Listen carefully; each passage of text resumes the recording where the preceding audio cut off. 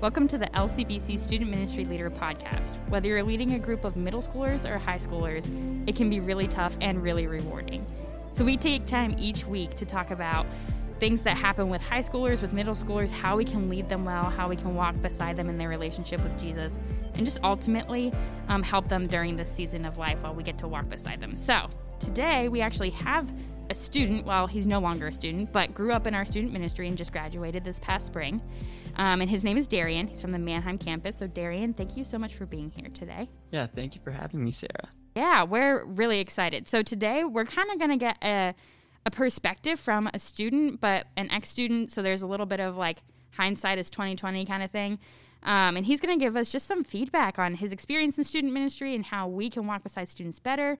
And so we're really excited. And you're a freshman at LBC, right? Yes, I am. And that's going well? Yeah, it's going very well right now. It's been a lot of fun. Cool. And you lead in middle school, right? Yeah, I do. I have a group of 8th graders right now. So you understand from a student perspective and a leader perspective just how important this stage of life and walking beside students is. Yeah, definitely.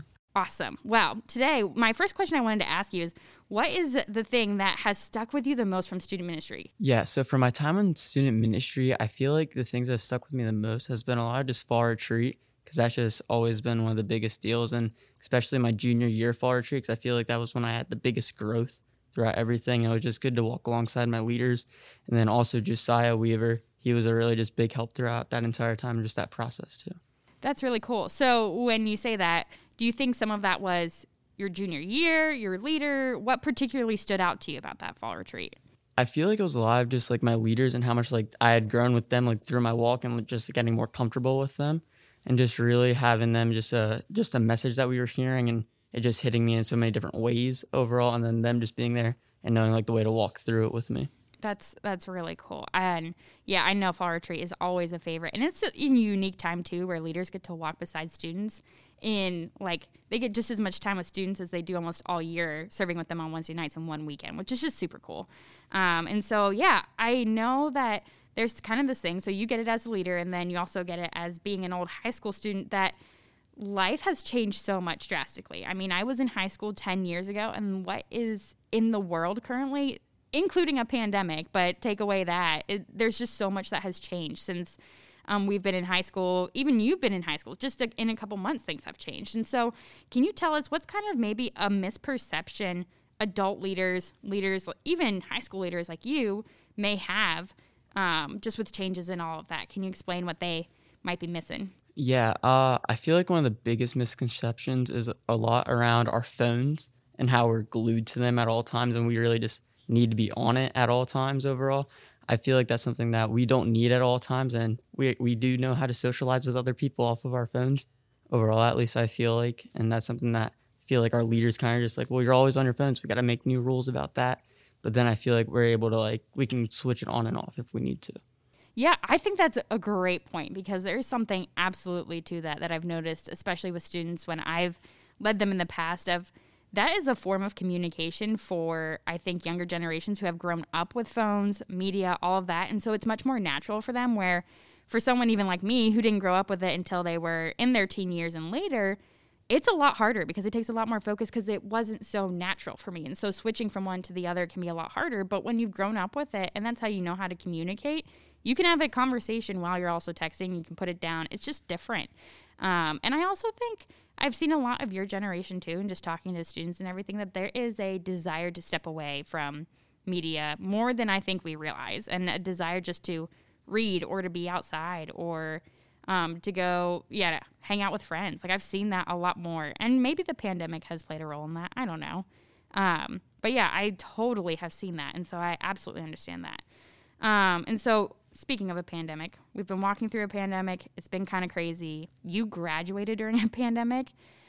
So how can a leader empathize with our students who are missing just maybe really key things that everyone gets to experience? So like a prom, most leaders have been to a prom at some point, and then in future generations, more kids are going to go to proms. But there's this hand select full of students who are not going to get to experience that because they were just in high school during a pandemic. And so they're kind of losing things that almost every person gets to experience in America.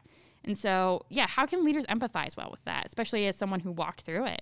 Yeah, that's a really tough question overall. I know I had a lot of friends that kind of like made their own prompts and stuff. So like maybe leaders could go and find like a creative way to like do something with their group during that time, and like maybe find something that could kind of replace it, even though it's difficult to replace something like that. But then maybe just walking with their students and just making a new event for them in a way, so that they have like something special to like symbolize just like that moving on and like that growing up. Because I feel like it's a huge mark, and like I feel that was something that me and my friends did a lot of. We were just like, what's a new creative way so we can still symbolize like, hey, we're transitioning into adulthood, and it's just such a big moment for us.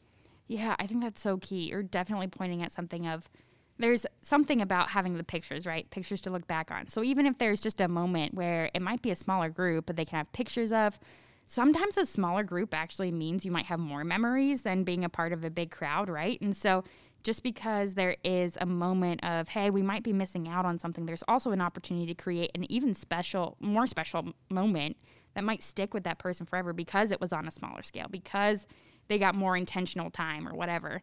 And so there is something, it's not a loss. We have an opportunity as leaders to love our students well by making a super memorable moment, even though it may not be exactly what they thought it was. And so finally, looking back, so you're almost at the end of your freshman year of college. You've learned a lot over your time in student ministry. You're leading now. What is one thing you think every leader needs to know about leading students? Like, what is the most important thing that they can walk away from this podcast with and say, hey, I need to incorporate this in my leading now? Yeah, I feel like something that would be really key is just when you're going and talking with your students, is they're not going to jump right away at like every question. It's going to be a process for them to not like grow together as a group, but your students aren't going to instantly always want to talk to you about certain topics. There's going to be some topics that they're going to want to tune out of because they just might not be comfortable sharing about it. But then there also might be topics where they're just like, hey, we really want to talk about this. So it's kind of like finding that balance and also just trying to always be there for your students if they want to talk in any situation or what. Yeah, I think you probably know this better than anyone, is you kind of go through ebbs and flows, especially if you stick with your students from 5th to 12th grade. Like there's definitely times where, social media topic might be more important. And then you hit another year where dating might feel more important. And as they grow and as they develop, and you might have a different student that needs something different each and every time too. And so I think if we know our students well and we walk beside them and we're open to the conversations, we have a really great opportunity to walk beside our students well and point them back to Jesus. And so Darian, thank you so much for being here today. It's been such a joy to talk to you. I remember you being in middle school, and now it's fun to see you in college, and you're leading your own group. And you as leaders, you don't know the impact you have on students. They could be in college or even older and look back and say, my leader loved me, and they walked beside me. And that may be the thing that brings them back to church, or it might be the thing that encourages them to stay involved with the church. And so, leaders, we hope that you join us again for our episode next week, and we hope you have a good week.